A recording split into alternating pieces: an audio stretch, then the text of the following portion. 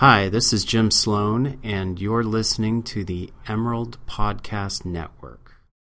Y arriba yo, mi papá y la chona. Hello, you are currently listening to Horchata Squad with your host, Veronica Fernandez Alvarado and Ricardo Alvarado? I don't know. I have stage fright. Yes, and this is our first episode of a 4-part series or 4-episode thing, right? A 4-part mini-series. A 4-part mini-series for Hispanic Heritage Month that starts in September 15th. So let's get started here. And so let's start off by saying a little bit about ourselves. We're siblings. We're siblings. Yeah. We have different last names because my doctor messed up when I was born. He was like, you know Aside what? from you being born, aside from having you assisting in your birth, that was his first mistake. His second was obviously giving what would be your second last name, your first last name. Yeah. And we're from Woodburn, Oregon. Mm-hmm. We are first generation Mexican American. Mm-hmm.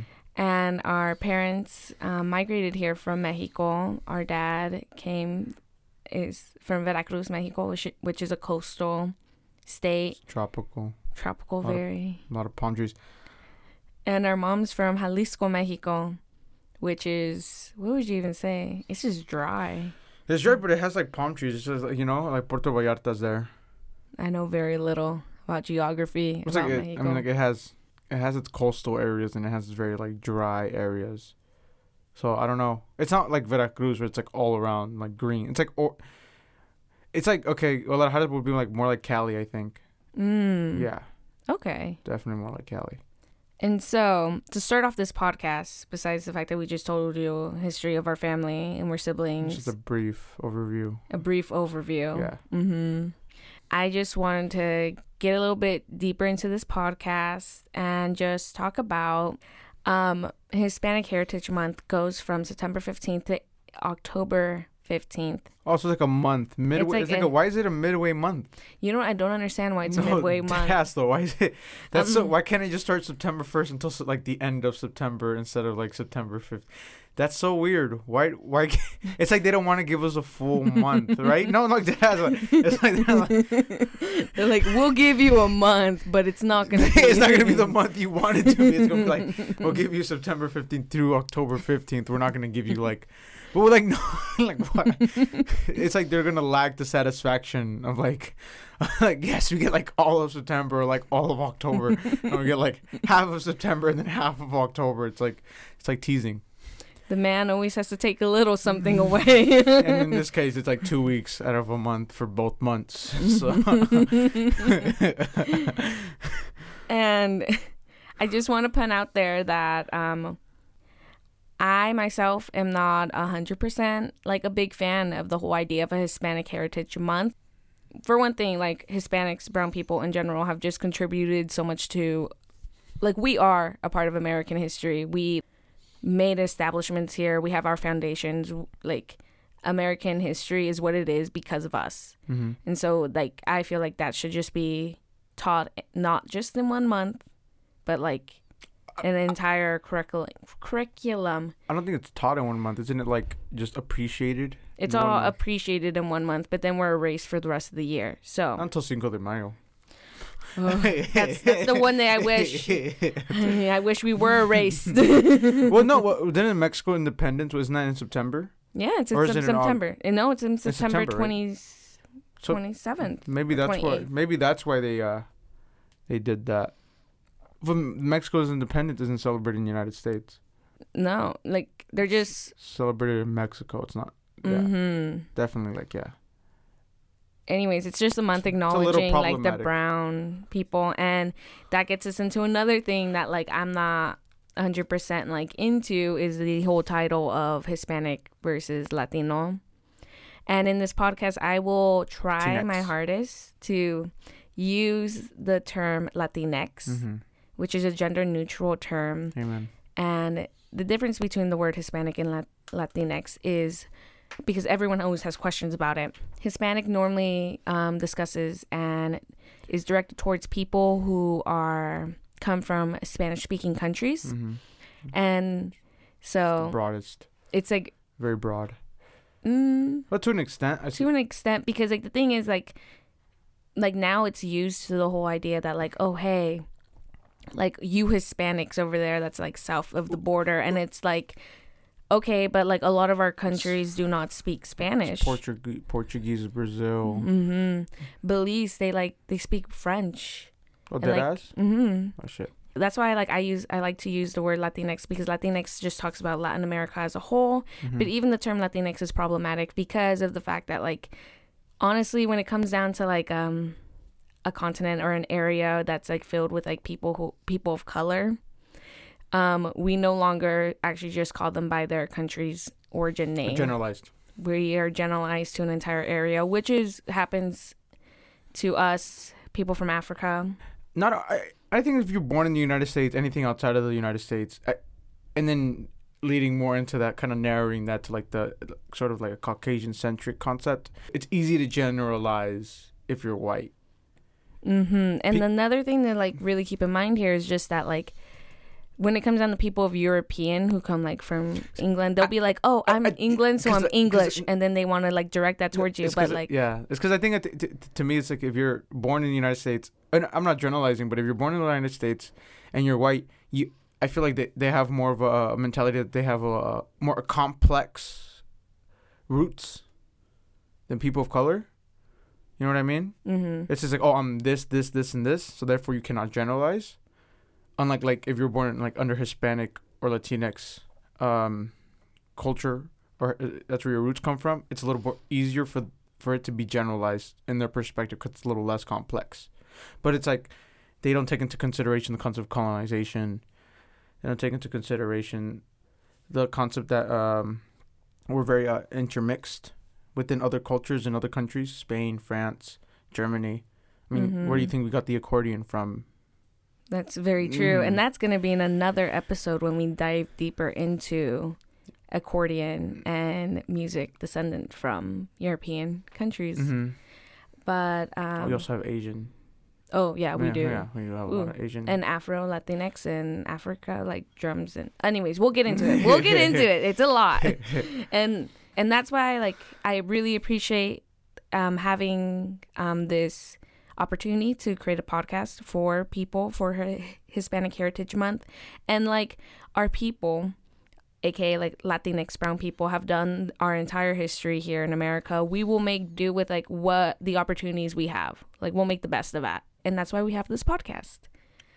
To make up for the lack of like the fact that we don't have like history taught this entire year. Except for like 1 month. Well, are we in the history books? Cesar Chavez. A little quarter of a paragraph. Depending where you're coming from.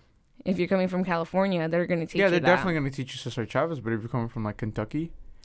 I have no idea. Oregon's very strange with their history books too. Yeah, like, we did not learn about the LA walkouts or like... No, we didn't. I don't think we learned too much about like Latinx civil rights movement. Maybe like the Chicano movement, Brown Pride movement, but that was only just a brief sentence within the civil rights movement, which was a little bit more narrow focus on the African American civil rights movement. And even then, like African American civil rights movement and their contributions to American history is very narrowed down to like a few paragraphs, which is like section, like it's like a small section after slavery, like in between post-slavery. In between Nixon era and post-slavery, we jumped like 150 years, 100 years. I don't know, 150, I guess. You like people's ethnic history is based off like a paragraph. It's like, oh yeah, slavery happened from like 17 something to like 1862 or 1863, and that's it. Like that's the 2 generations covered in like a sentence. But I think that's technically like the concept of history. In the most part, I don't know. Want to go front or what? No, it's true. It's a lot to talk about, and our podcast is about like 30 minutes. So Mm-hmm. that's why we have 4 parts to this podcast, Yeah. 4 episodes. And No music. no music, but you know what? Like I said earlier, we'll make the best out of what we have. Like our people have always done. But we've always had music, so I don't know. Our people have always had music.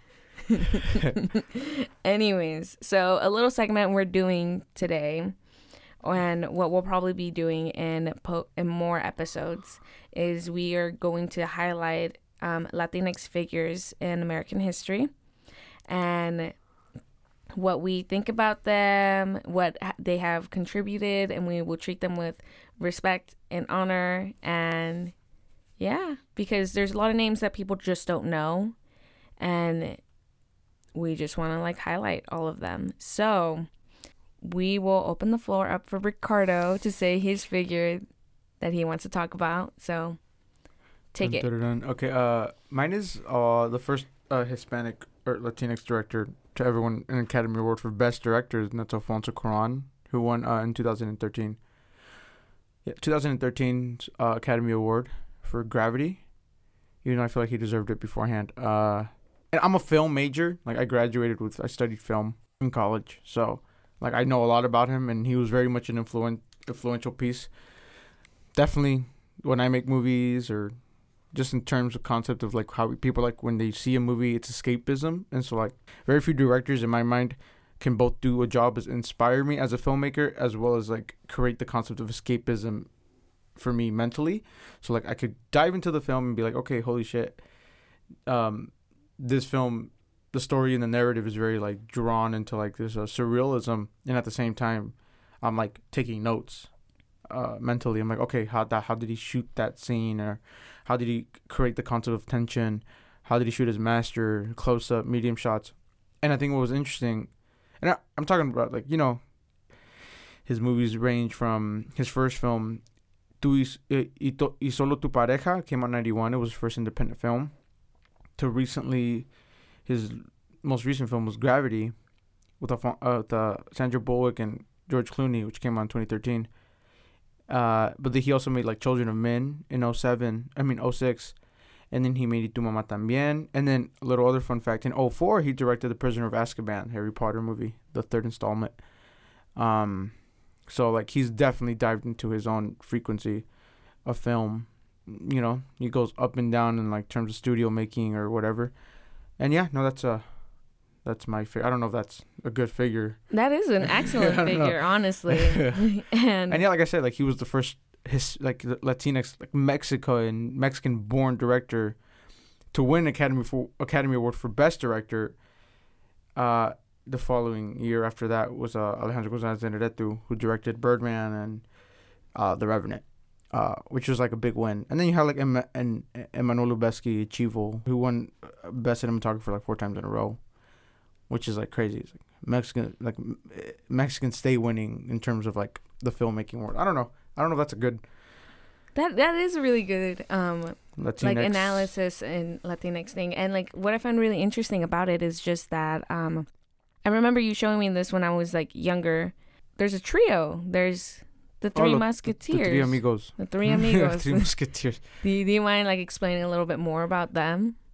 Yeah, the Three Amigos is a production-based company. I don't know if it still exists anymore, but they definitely still, like, they're very much like a thing about filmmaking is you have the concept of fraternities, for frats, which you would be considered frats in the film world, because you have very much trios in their based era that help each other build and create great films. Like they criticize each other and they help with the narrative, or they help edit, and they pretty much just help each other build each other up from the get-go.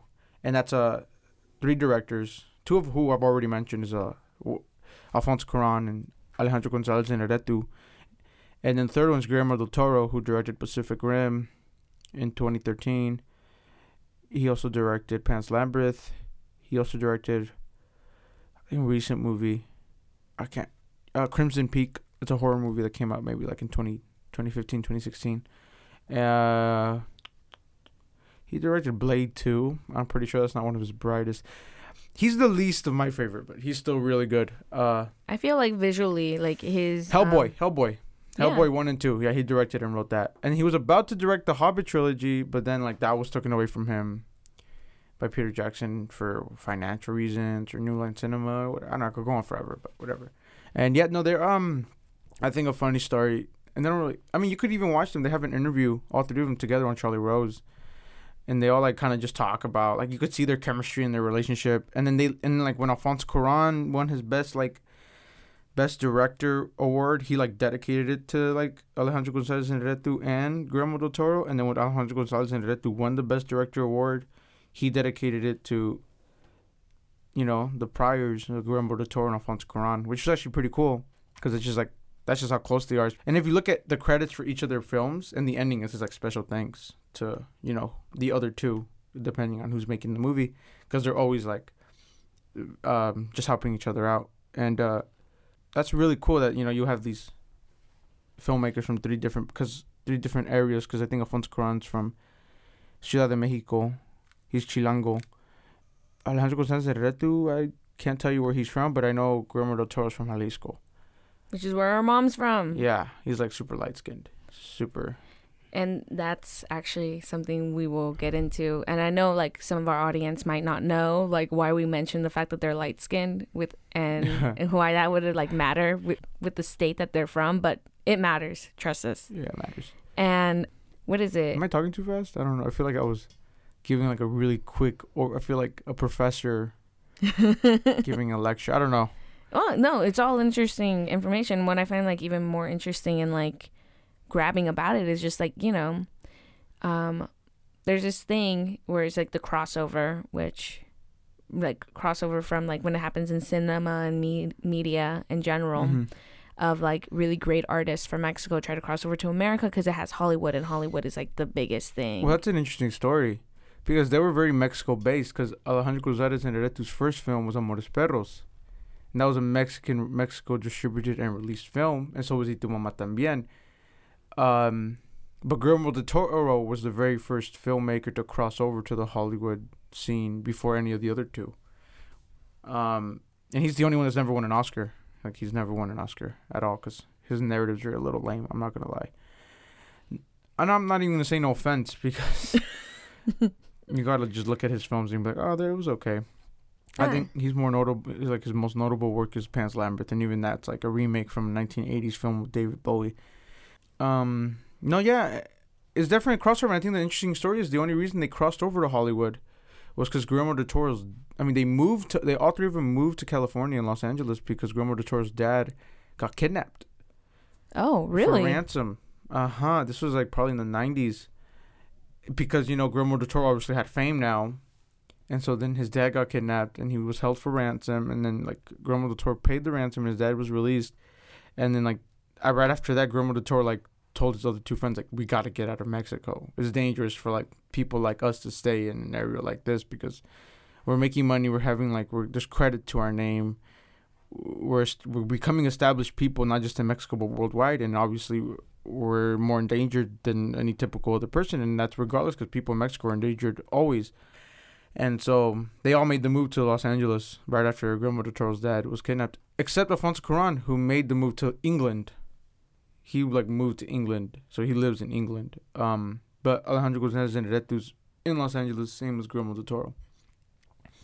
And that's so interesting because it really like plays on the whole idea of migration. Mm-hmm. They literally had to move, like so many of like our people continuously have to move because of like these dangers from their homeland. And it's not like they wanted to. It was just like it was like a force thing too. But I mean, yeah, like it's definitely the concept of migration. It's like the fear and danger, I guess, of the Mexican society.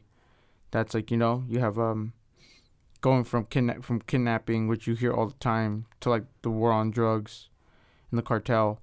And definitely actually, you know, I think it's interesting that it had an effect on artists as much as to have them migrate, because it just shows you that power and money doesn't really protect you as much in Mexico. If anything, you're more endangered.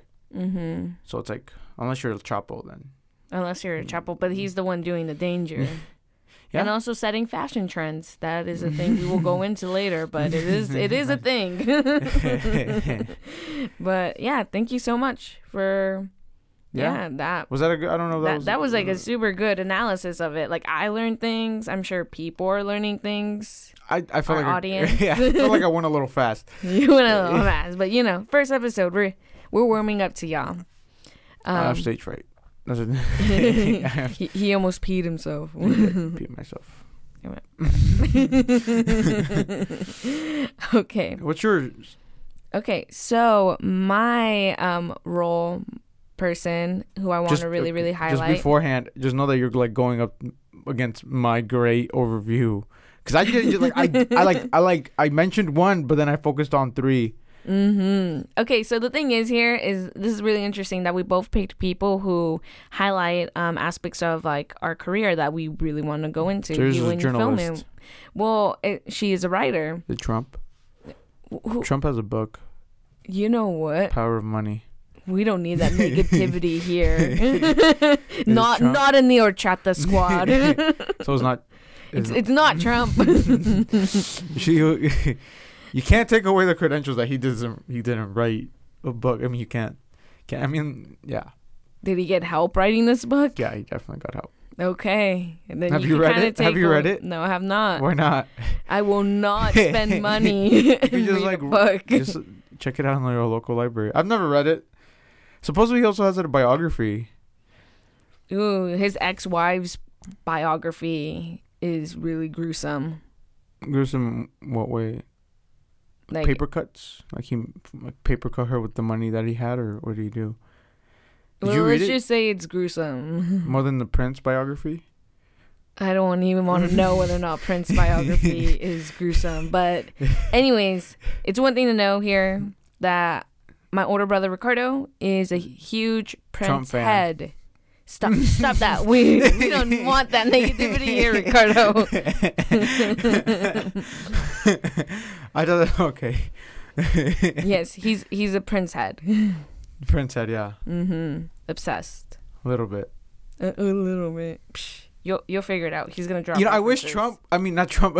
I wish Prince was like at least a quarter Hispanic, so I could like mention him as one of the figures. Or like highlight him for the entire. Well, you found a way to mention him now.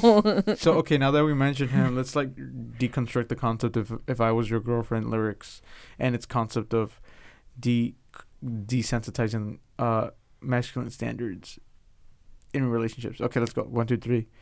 Stop. Purple rain. Can I do that? Can I sing? No. You know what? Maybe. Purple rain. Purple. No. I think we should stop here, No. just in case of legal matters. How about When Doves Cry? Ricardo, we're moving on. Okay, Little Red Corvette. Okay, so our Your. or mine, yes. Not our. I already mentioned mine. Okay. Yeah, so this is a Mexican novelist, screenwriter, and politician. Oh, yeah. Like Trump. you need to stop this. I will make you walk home.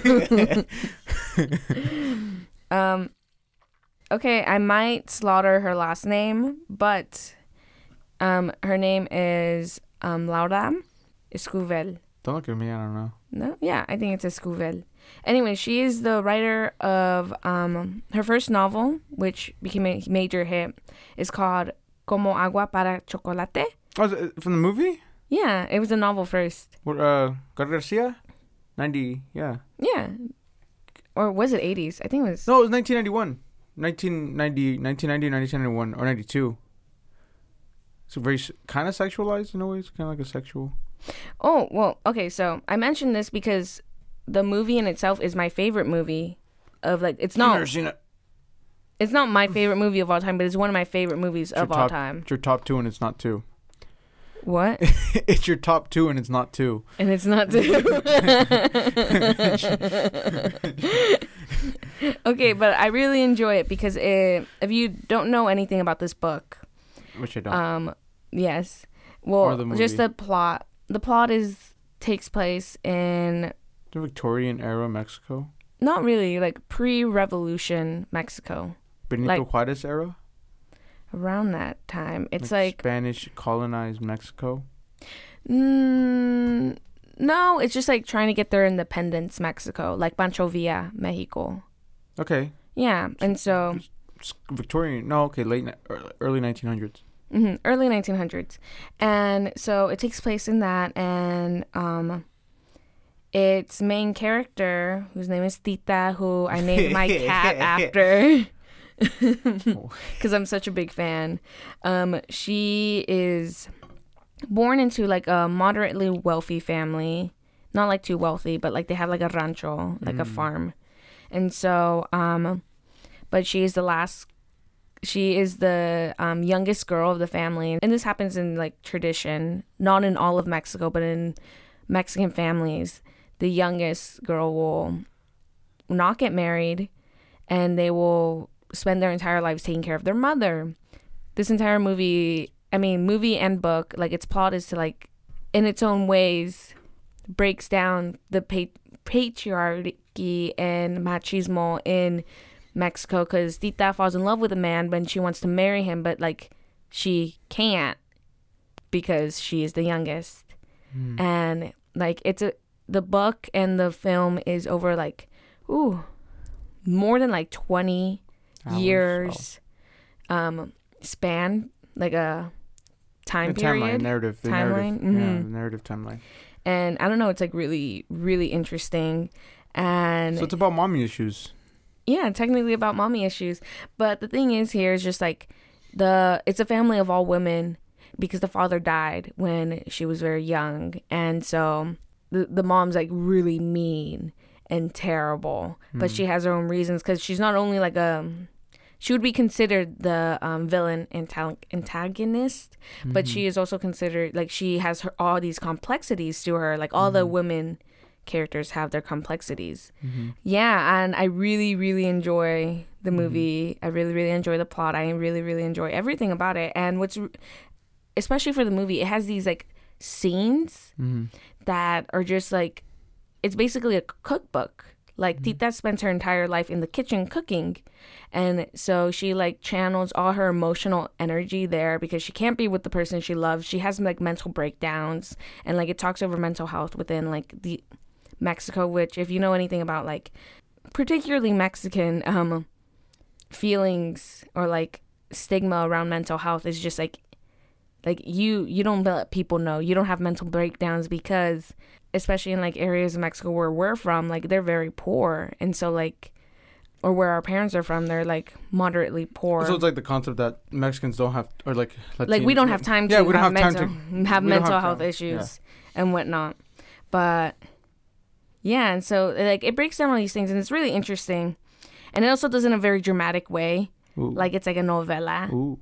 But it's like super smart. Is there like a rose and a wind blowing? No, I wish. That's the only thing that's missing. That it's nothing like La Rosa de Guadalupe. Yes. But yeah, it's really good. And it's, like I said, it's one of my favorite movies of all time. Top 2 but not 2. Top 2 but not 2. What does that mean? That it's what? It's like my favorite movie. That is number 1. And like I really encourage a lot of people to read it and watch it. And what's really interesting about this is just I grew up, especially from like my mom's side, with a lot of stories about the revolution. And did you? I don't know. Yeah, like that's the thing, Ricardo. You were always working with dad. I had to hang out with mom, bro. And it wasn't really your choice in the matter. You no. didn't Just curious. I don't know. Anyways, do we know anybody old enough to be in the revolution? Maybe our great grandma was born in the revolution. I don't recall her maybe ever. No, my mom told me stories that mi 1915. bisabuela. That's great grandma, right? More great grandma like died basically at 100. She died at 100, but if she died in like 2013, I mean she was born in 1913. I mean she was like 5 years old during the revolution. Yeah.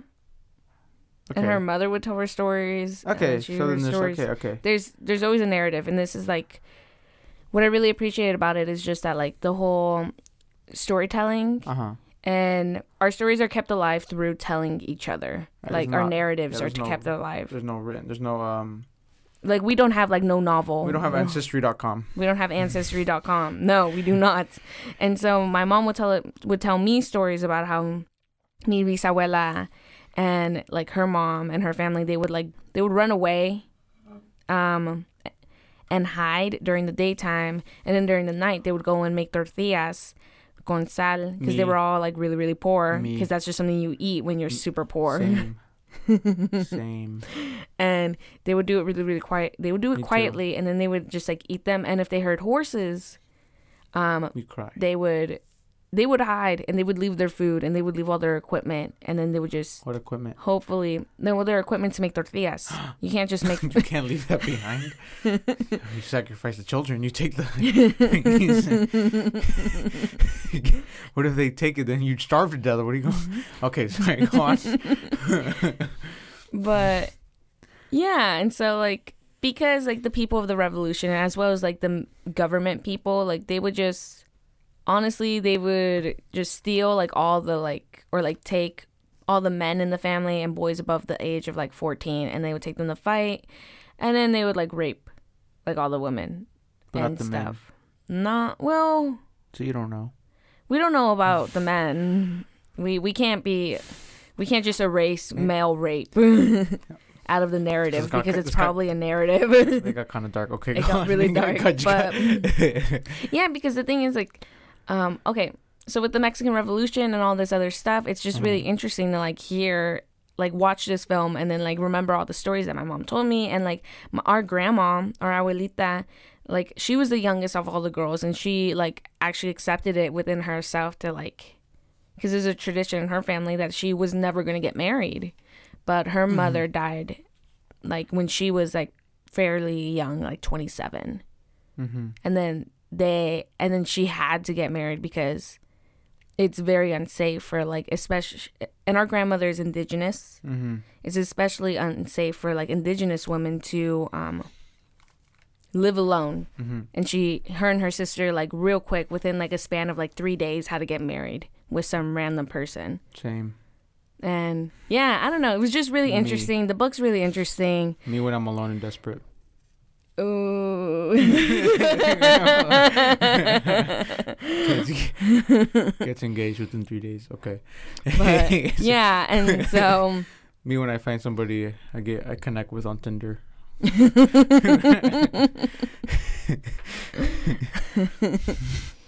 But I'm like totally creating a mockery of like the dark of our dark ancestry history. Like you have to bring it back somehow. You gotta show. You gotta bring it back. You gotta calm it down. And put some water on the wounds. Some salt. Some tequila. Salt and alcohol. Some Vaporu. Our real medicine. But okay, and that is all I really have to say about it. Beautiful. Wonderful. Gorgeous. And we're about running out of time right now. Yeah. I feel like we're going on for a little bit longer. We are going on for a little bit longer. Just in other episodes. Like, yeah. But the thing is, like, right now we just wanted to break things down, make introductions, explain ourselves. In our next episode, for like 3 hours. 3 hours. Ricardo drank like a very large Dutch Bros. Caramelizer. Shout out Dutch Bros. Shout out Dutchy. Kisses. Yes. TQM. Besitos. But yeah, in our next episodes, we will be discussing and analyzing concepts, theories of Prince. The correlation between Prince and Trump. They have more in common than we believe. I hope not. But in the better ways. I don't know. You know what? We're not getting into this anymore. And we would just like to thank the Emerald for... Who's that? I just kidding. Shout out journalism. Shout out Free Press. Shout out fake news. Shout out, but not shout out fake news. Shout out, but not shout out fake news because we're trying to promote real news because it's the real news that's, I don't know. Making it happen. FDT. FTT. That's all I gotta say. Drop the mic. And just as like a little, because I forgot to do this during the beginning of the episode, so we will do that do this in the end. Just so like no one gets it like twisted. Like Heat Sweat. Like no one gets it twisted. Like Heat Sweat. We are what? We are pro Black Lives Matter. We are pro transgender. You have to clarify that. I have to clarify that I'm a little sarcastic. Yes. yes. We're not actually Trump supporters. Yeah, we're not just like the two Trump supporters that happen to get a mic. Only two, like we're the Latino Trump supporters at the back of his like. We're the white supremacists that are brown. That are brown. We mix the Confederate flag with the Mexican flag. Oh no. Okay. Woo. Okay. Yes. We're pro Selena. I feel like we should put that in there. Yeah. Yes. Pro Selena. But like even Selena Q. Huh? Selena Q. I'm not too much of a big fan of Selena Gomez. Oh yeah. What? Wizard of Waverly Place? You're not about it? How you not about it? You're not gang. That's true. I swear. Almost made me pick up smoking. I don't even know why. Selena Q. Favorite track of Selena, really fast. Of Selena Q? Yeah. El Chico de Apartamentos. Selena Gomez. Oh. Can't keep my hands to myself. Okay, like I said. I actually have downloaded all her tracks. I'm a huge fan. And this is where we contrast. She's top 2, but not 2.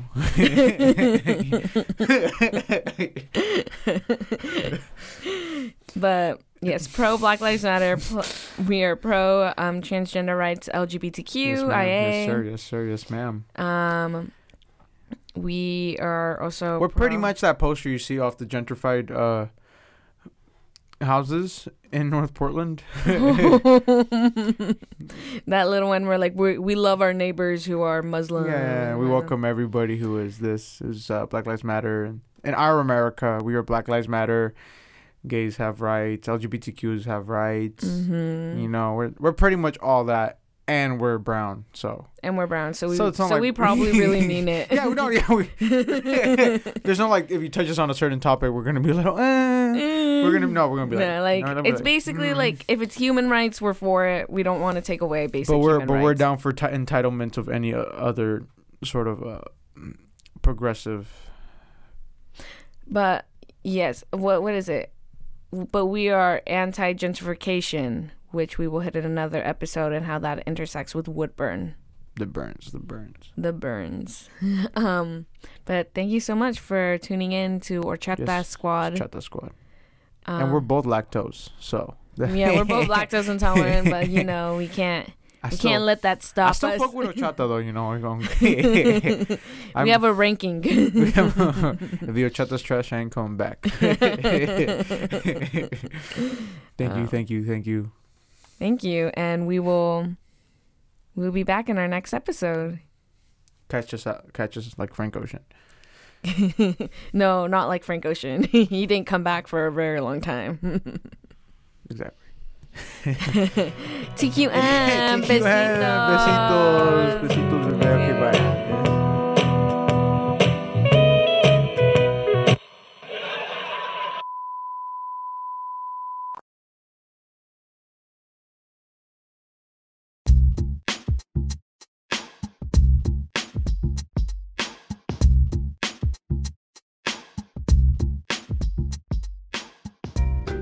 Music featured in this episode is La Chona by Los Tucanes de Tijuana, as well as Fertilizer by Frank Ocean.